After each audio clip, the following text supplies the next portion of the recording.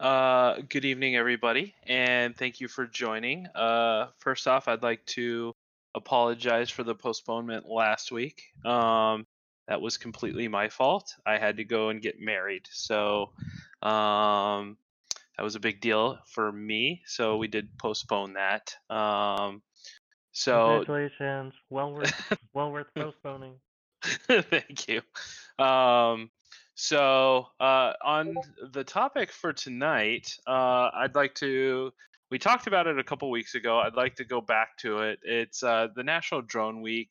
Um, Drone Safety Week is coming up November 4th through the 10th. And one of the things that we talked about doing was publishing some videos for to release during that week coming from the FPVFC. And we've put a list together of a couple different topics that we would like to see some videos on, but obviously, we won't be able to produce all of them. And literally, what we're asking for is 30 seconds of video that you can hit maybe one of these topics, or somebody could hit one of these topics. Maybe some, not you, but somebody you fly with that's really good at doing a vlog or something like that.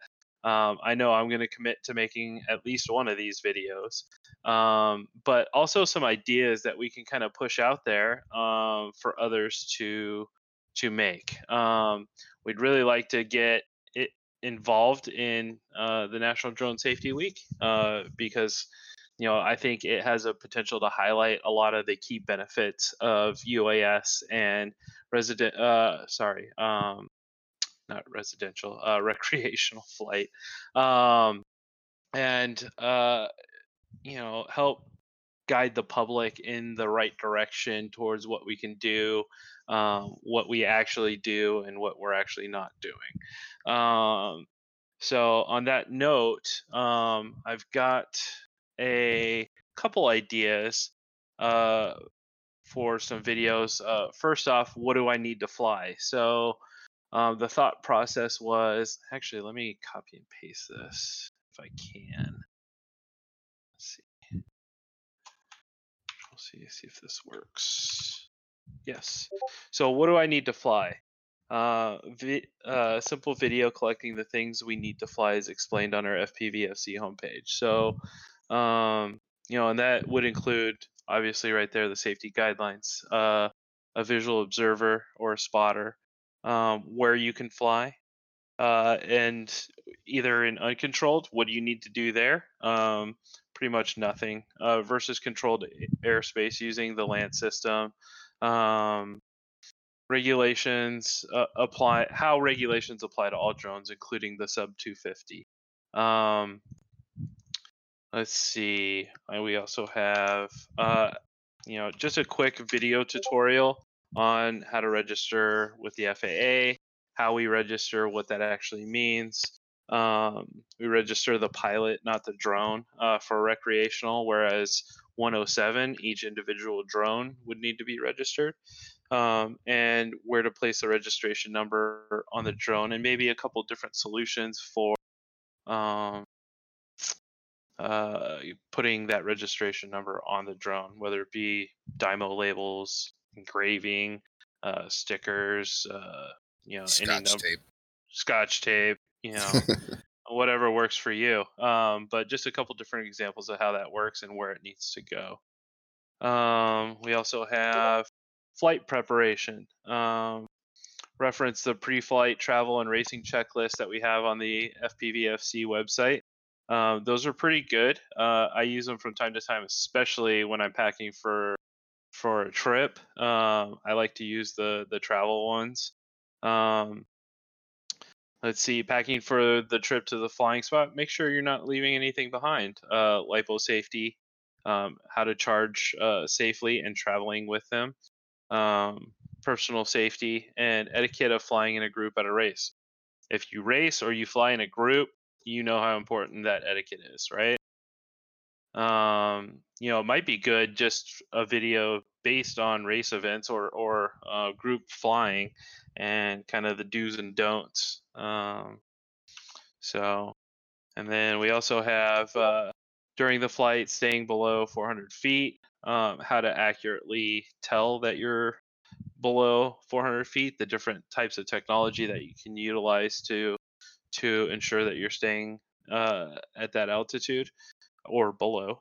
Spotter must have drone in line of sight and yield right away to man aircraft, and kind of how that works and what that looks like.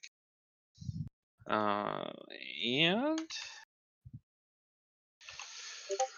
we also have encountering friends, law enforcement, and adversarial public. Basically, how to respond to people, whether it's law enforcement, maybe somebody at the park. I know I've had to respond to people at the park that were a little upset that I was flying there. Kind of how that works and what that conversation should be like, or if a friend's nearby asking you questions while you're flying, that can be a distraction and cause somebody to get hurt. How to request a Lance authorization.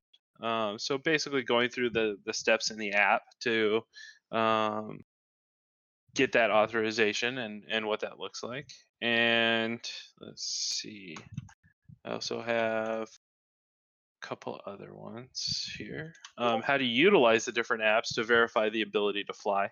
I know I use Kitty Hawk for the most part, and that has worked well for me. But basically, the different Kitty Hawk I know Kitty Hawk, for example, can go really in depth in what you can do with it. So, and it's not always clear on the steps you need to take to set things up. So if somebody could do a tutorial on that would be fantastic. How to review TFRs and notices to airmen. Basically, where to go to look up information and what to do with it. And I think this is pretty important. I don't see this talked a whole lot about, but what is a fail-safe protocol and how do you set it up? How to program a fail-safe protocol to keep the pilot and those around them safe. There's multiple ways to do that. And you can either do it Betaflight side, you can do it transmitter side. So, and what that needs to look like for different scenarios. So I actually just saw a topic in one of the commercial UAS boards the other day, and it's kind of interesting how a lot of them set it to hover, or whereas most of the time I know I set mine to come down, just that way I know it's not going someplace where I don't want it to go. So these are a couple of topics we thought of. If there are ones that you would like to maybe try and tackle, and guys, these don't need to be professional quality. These need to be, let's get the information out there. Let's make sure the information's right. And literally, all I'm asking for is 30 seconds to a minute of what you do on one of these topics, how you make sure you adhere to these safety guidelines, or how you set up a fail-safe, or so on and so forth. Just so we have some content coming out of this National Drone Safety Week that we can participate with. As a fledgling organization, and as a startup, it's hard to put it on an event or something like that at this point in time. We hope to do that in the future, but definitely we would like to publish some content to push out there. So thoughts, questions, ideas for topics, volunteers.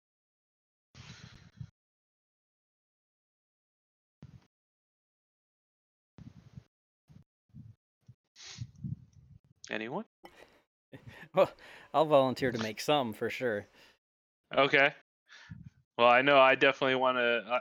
I want to get in on maybe how to use like the Lance authorization, how to use some of the apps and stuff like that. I think that would be some good information to put out there. But I just saved all the notes. I mean, I'll go through them. Okay. I'll see if I can figure out something. See if something comes to my head. Absolutely, and keep in mind, this is just some ideas. If you think of something else, a lot of these were pulled from our safety guidelines. And today's the 16th. Drone Safety Week doesn't start until the 4th, but and recreational flight really doesn't kick in until the weekend. So we've got a little bit of time to do this. If you need some help or you need maybe some help editing, you can feel free to hit me up. I'm happy to help with that. I know Dan's an amazing editor as well, according to his flight videos. But keep in mind you don't have to do this in a vacuum. Get your friends involved. Maybe your flight group if you fly with a group. It's a great way to get your group name out there and get the FPVFC out there. So Yeah, I could definitely see some of those needing a group of people. Like, oh my gosh, you just plugged in, and where'd my video go? Show an example of that. Pretend that's happening. Make it kind of funny. Absolutely. Make it happen for the realness. Somebody says, "Oh my gosh, somebody just plugged in," and they show their drone dropping into a pile of dog poop or something. That would be hilarious. So, speaking of the FPVFC's name getting out there, Dave is currently he is waiting to go to the DAC meeting tomorrow. Dan was able to discover that it is going to be live streamed on both on the FAA's Facebook and their YouTube, starting at 9 a.m. Eastern time tomorrow. I won't get to watch all of it, I'm sure, but I'm going to kind of chime in where I can and just see what's going on. But Dave was able to participate in one of the task groups from the last DAC involved around remote identification. And we were able to kind of get some ideas in there that would benefit recreational users. And we got mentioned in the DAC notes, not the notes, but really the meeting minutes. And to go along with some of that, and some of the concerns that we had were, what's the equipage going to look like for remote identification, and what the the ability of people to look at the remote ID information, whether it was encrypted or not. Our push was really for the amount of people looking at it should be very limited. It should be minimal to no additions to our aircraft, and it should be encrypted at every stage so that it prevents people from spoofing your ID or anything like that. So those were some of the inclusions. Dave, did I really miss anything? I know we talked like a ton about the remote ID. Yeah, and the around the remote ID, there was another group that was charged with coming up with incentives. What would motivate people to use remote ID if during the period that it's in a voluntary stage? And so in addition, there was also a security task group. So that's written up, and they've got a number of recommendations. And then you also see that there are, as Josh mentioned early on, there are new tasking groups that will be kicked off tomorrow. Another 90-day turnaround, one of them beyond visual line of sight. That's top of the list to all of the commercial folks, and of course anyone doing long-range FPV. And one is on facility maps, and then the third one is on UTM, if I've got that list right. So. Yep, you sure do. The overall view of why we're excited to be involved with the FAA Drone Advisory Committee is this is very much a seek change by working from within, and so we're not trying to be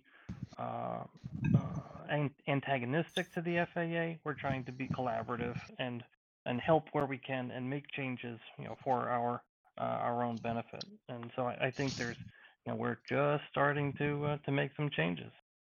And for everyone who's interested, I suggest you take a look at that ebook PDF for the Drone Advisory Committee's meeting tomorrow. And you'll see some stuff in there, like they acknowledge that the recreational pilots, recreational flyers are going to be flying models that will not have any kind of remote ID on them, and that they're making plans for that and how to accommodate them in the airspace. Right. Yeah, Yeah, that was and a big part of the remote ID discussion, non-equipped. So if you're non-equipped, you can utilize a Lance capability and still submit a flight plan. You have to be registered, and you identify the geographical space you're going to fly, and you get back a what's your the altitude ceiling that you're limited to, and go. And that's of course in controlled airspace. So it's not perfect. What we have now would be better, where you don't have anything, but it seems like something we could live with, or at least I could. I don't know what other people think. Yeah, I mean, for me, I think a lot of the points that we kind of discussed as we were going through this, and keep in mind, guys, the reason we didn't talk about this before is a lot of this stuff was kind of confidential. So, it's not that we wanted to keep the community out. It's just that we were kind of coming in mid-sentence, and we had to kind of roll with the flow until we discovered kind of what was going on. So. But some of this stuff, I know, like we talked about, the encryption and limiting those who would have access to that information. And one of the things that we brought up was the ability to, and this sounds silly, but if you think about it, the first point of contact for non-equipped was you would define an area on a map and you would be able to fly 400 feet from that area. It's not a lot of space, especially for people with fixed wing or even longer mid-range quads. Some parks are much bigger than that, and visual line of sight is much further than that. So we talked about being able to define your area on the map for non-equipped. So different ideas that we felt would benefit the community within the thought process that remote ID is coming. How do we make it as non-intrusive into our hobby as possible? SAR, is remote ID limited to controlled airspace? No, it's not going to be limited to controlled airspace.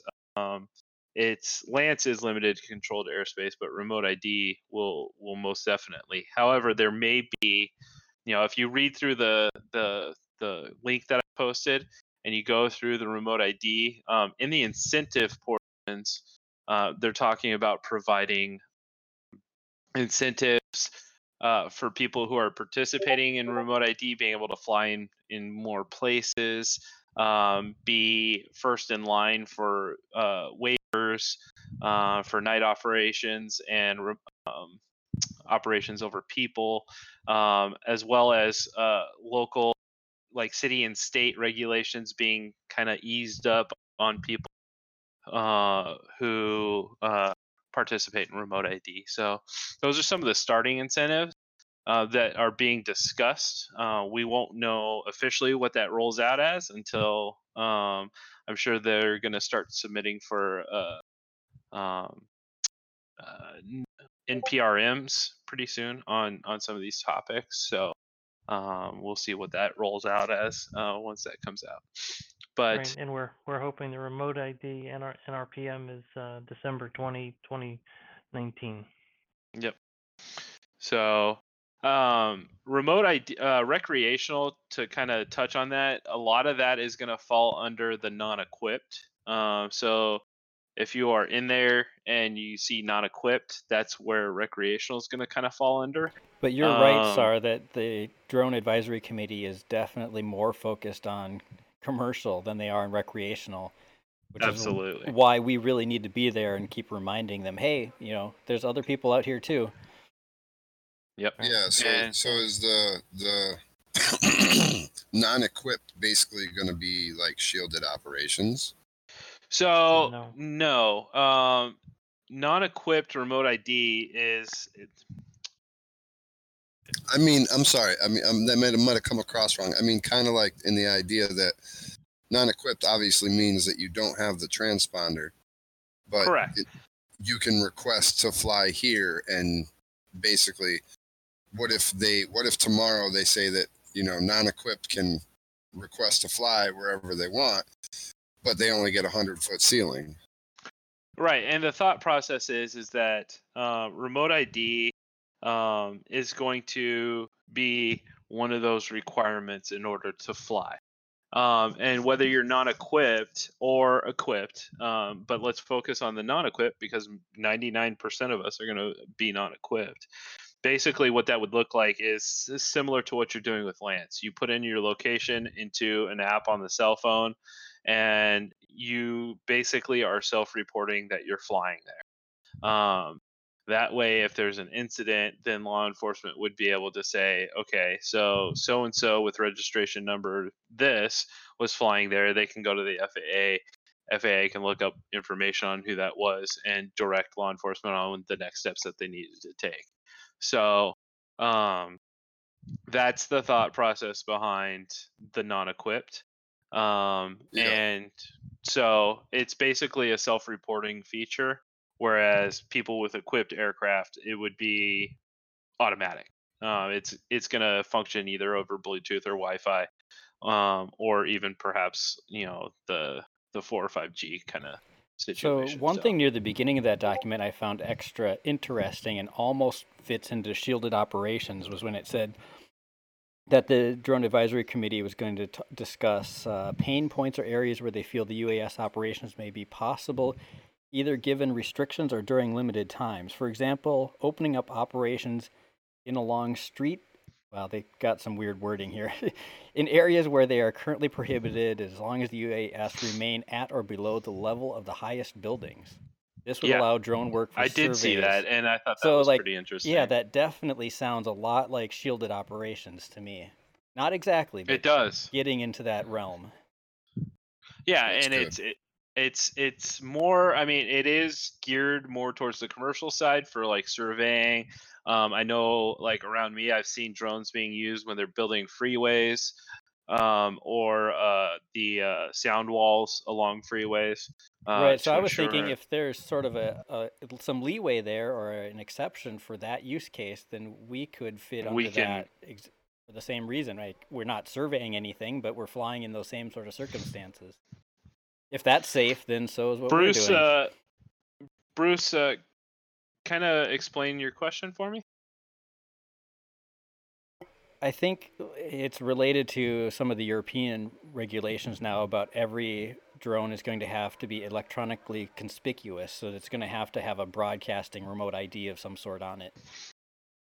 There's a difference between remote ID and electronic conspicuity. Conspicuity is like a transponder like ADS-B where you're visible to air traffic control. Remote ID is something that operates over a much shorter range. So if someone sees your drone flying, a law enforcement officer, he can pull out a smartphone and find the ID of that drone. So there is a distinction between the two. And so hopefully both systems will be the same. Otherwise, we end up with two pieces of electronics on our equipment.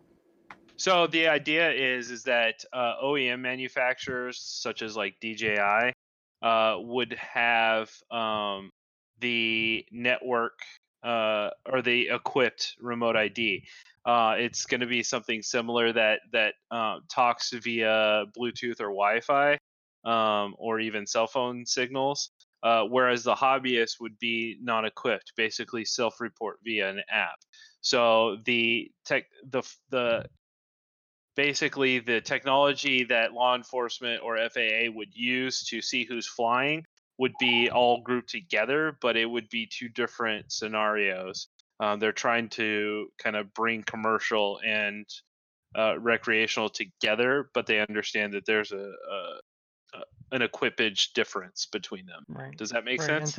And to build on that, the remote ID that was put forward points to the ASTM F38 standard that's under ballot right now, and it will be an international standard. The view that will hopefully be picked up by some of the leading FAA counterparts around the world, and that will define how we could create remote ID, and then from there, the having an aircraft be conspicuous is more discussed along the lines of DAA, or detect and avoid. And so what we're pushing for on being conspicuous is we would like to have manned aircraft be conspicuous and have UAS be able to perform a detect and avoid. That allows for a much smaller, lighter, and less complexity for the UAS. I did also, when I was talking with Kevin Morris, the FAA's drone guy, he mentioned flat out that there's no way that the ADS-B system in the United States could handle the drone traffic. There's just so much of that, it would just flood the system, and that it's not a good idea. So I don't see the FAA pushing that at all. Saturate the bandwidth. Agreed. Yeah, I mean, I would imagine if any ADS-B technology was equipped on drones, it's going to be is it receive only, where it's only That's right. bringing in signals and reacting to the signals it's sensing. So exactly, right. But, ADS-B. yeah. Right. Thank you. So, and that is what DJI has committed to incorporate into their drones above 250 grams manufactured in 2020 and beyond. That's good to know, considering the trouble that I've seen most DJI pilots cause.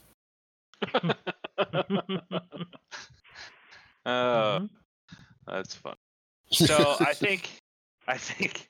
think some of these new task groups that are going to be coming out of tomorrow's DIC are going to be interesting. I am particularly interested, as I'm sure a lot of you are on the Beyond Visual Line of Sight and how that'll work. And keep in mind, again, a lot of this is going to be kind of skewed towards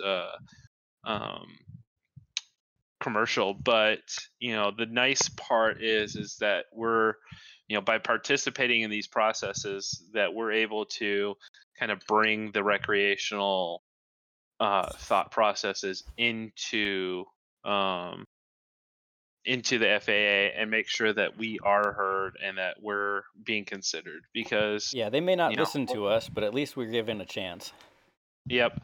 And by doing so, we're able to kind of keep this stuff minimalistic for what we need to continue on with our hobby.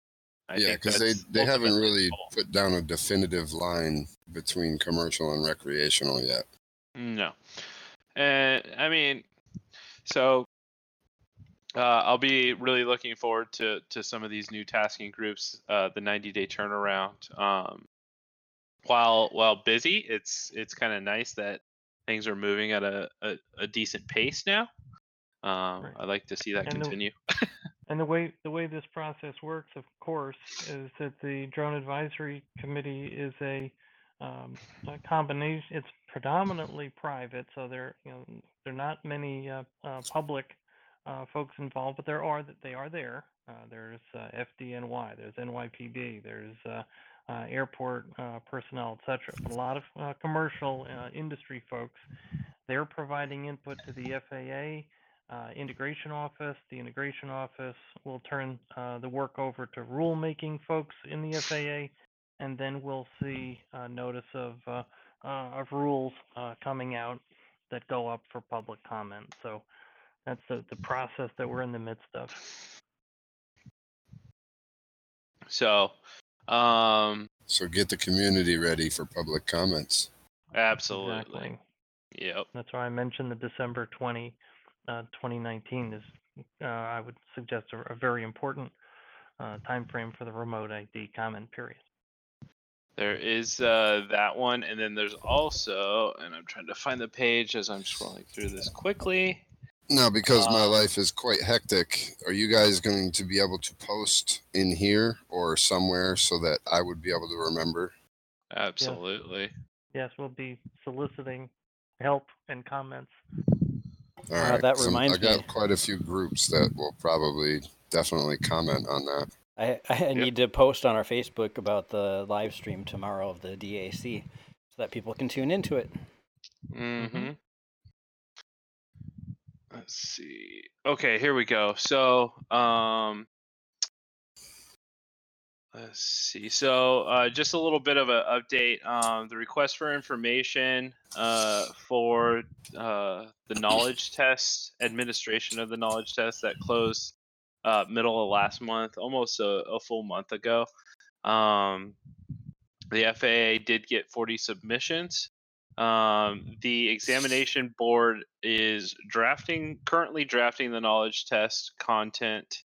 And they're saying that the work is 95% complete, and the board includes representatives from the AMA and the Small UAV Coalition. Would have been nice to be a part of that, but I would imagine that we will be seeing some more information coming out on the knowledge test pretty quickly. Yeah, ASTM F38.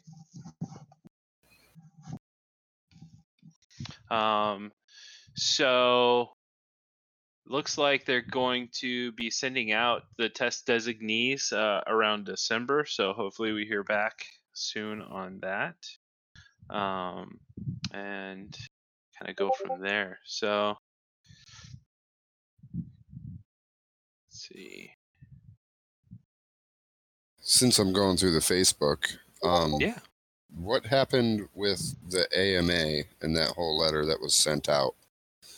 All of a sudden now they're going to be pushing for what? I didn't really catch the whole. So the thought process is that the AMA was pushing for some exemptions for their fixed flight areas from the 400 foot ceiling on recreational flight. Right. And it seems like the FAA has basically come back and said, no, that's not going to happen. So that's what that's about. So yeah, it's pretty interesting how that worked out. So Yeah, are they like going to be more heavily involved and care about all of this more now?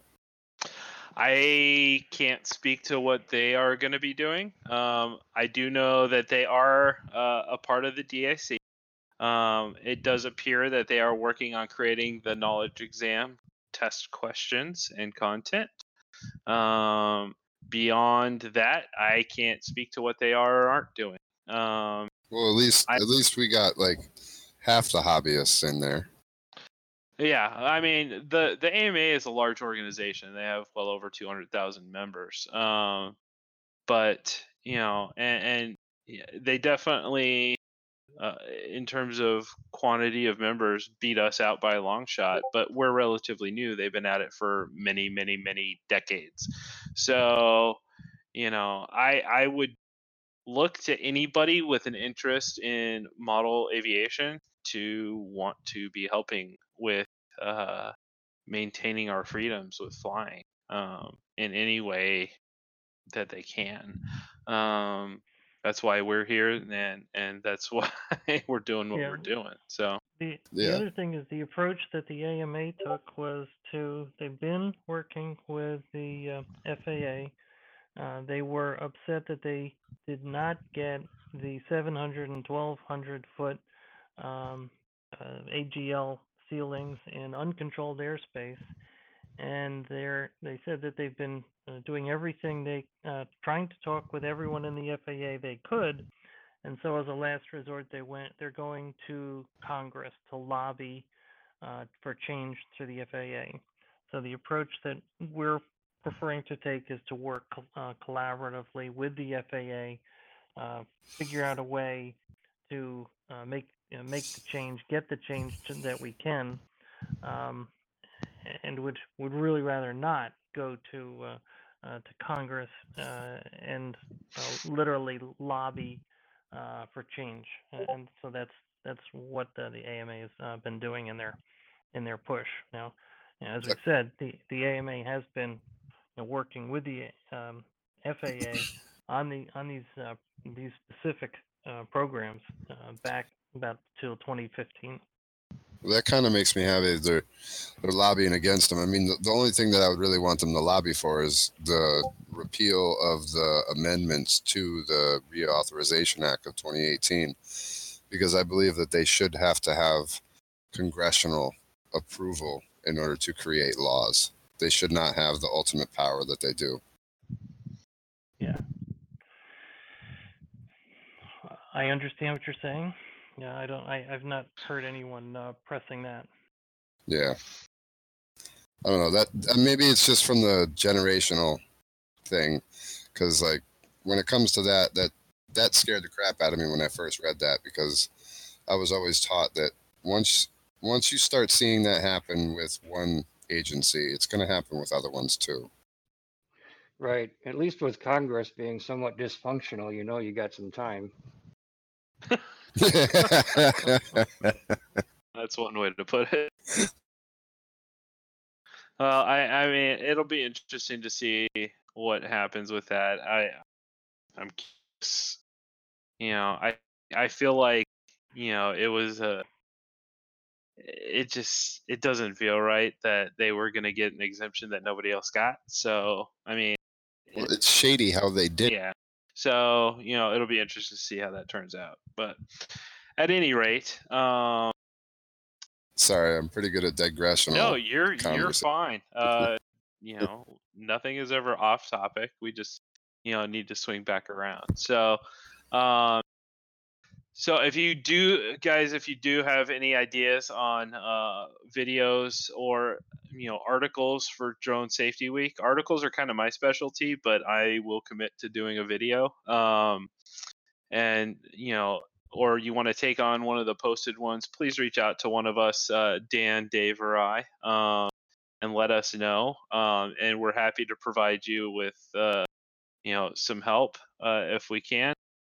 We do have video resources. I know Dan had linked those a couple days ago in the chat, or I think they were in, where were they? Design and merch chat. We linked a couple of those. So there are some assets there if you want to use those. I'll be making one, and we know Dan will be making one. So we got 2 of them knocked out. So if you'd like to make one, let us know, and we will jump on those and give you whatever help we can.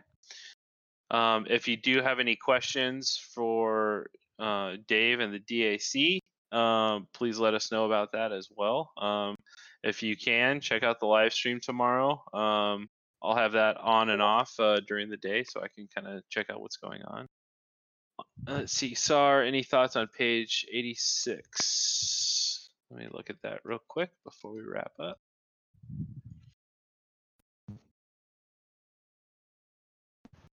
Looking. The top slide.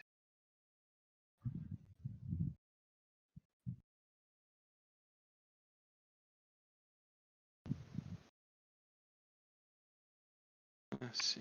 So page 86, the top of it says FAA Reauthorization Act 2018, Section 372, directs the FAA to establish a pilot program to use available remote detection and identification technologies for safety and enforcement actions to pursue non-compliant UAS operators.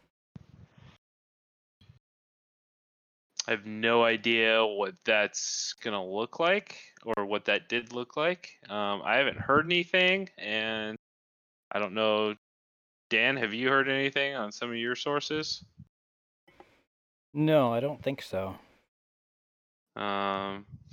So it looks like they might have been using, I would imagine that they're probably using some kind of frequency spammers or some kind of microphone sound sensing technology. I know it exists for UAS. Was this one of those test site things that maybe Zoe went to? Maybe. And they've gone outside of the test sites. They have done some counter UAS mostly around Stadia, and just it happened around the Super Bowl, and there was another recent one where the FAA working in working with the FBI as well as local law enforcement created a geofence around a stadium. So, I mean, that's happening. Let's see. Yeah, so I haven't heard any news come out of that, so but I will keep my eyes open, because if somebody got, tagged, I'm sure they'll have some more information somewhere, either on Facebook, Reddit, or some of the other places where they stash information. So, any other questions, concerns, comments? All right, guys. Well, I'd like to thank you all for joining tonight, and we'll see you in a couple of weeks. Definitely. Thanks, Y'all have everyone. a good night. All right. Thank you. Appreciate it. Have a good one.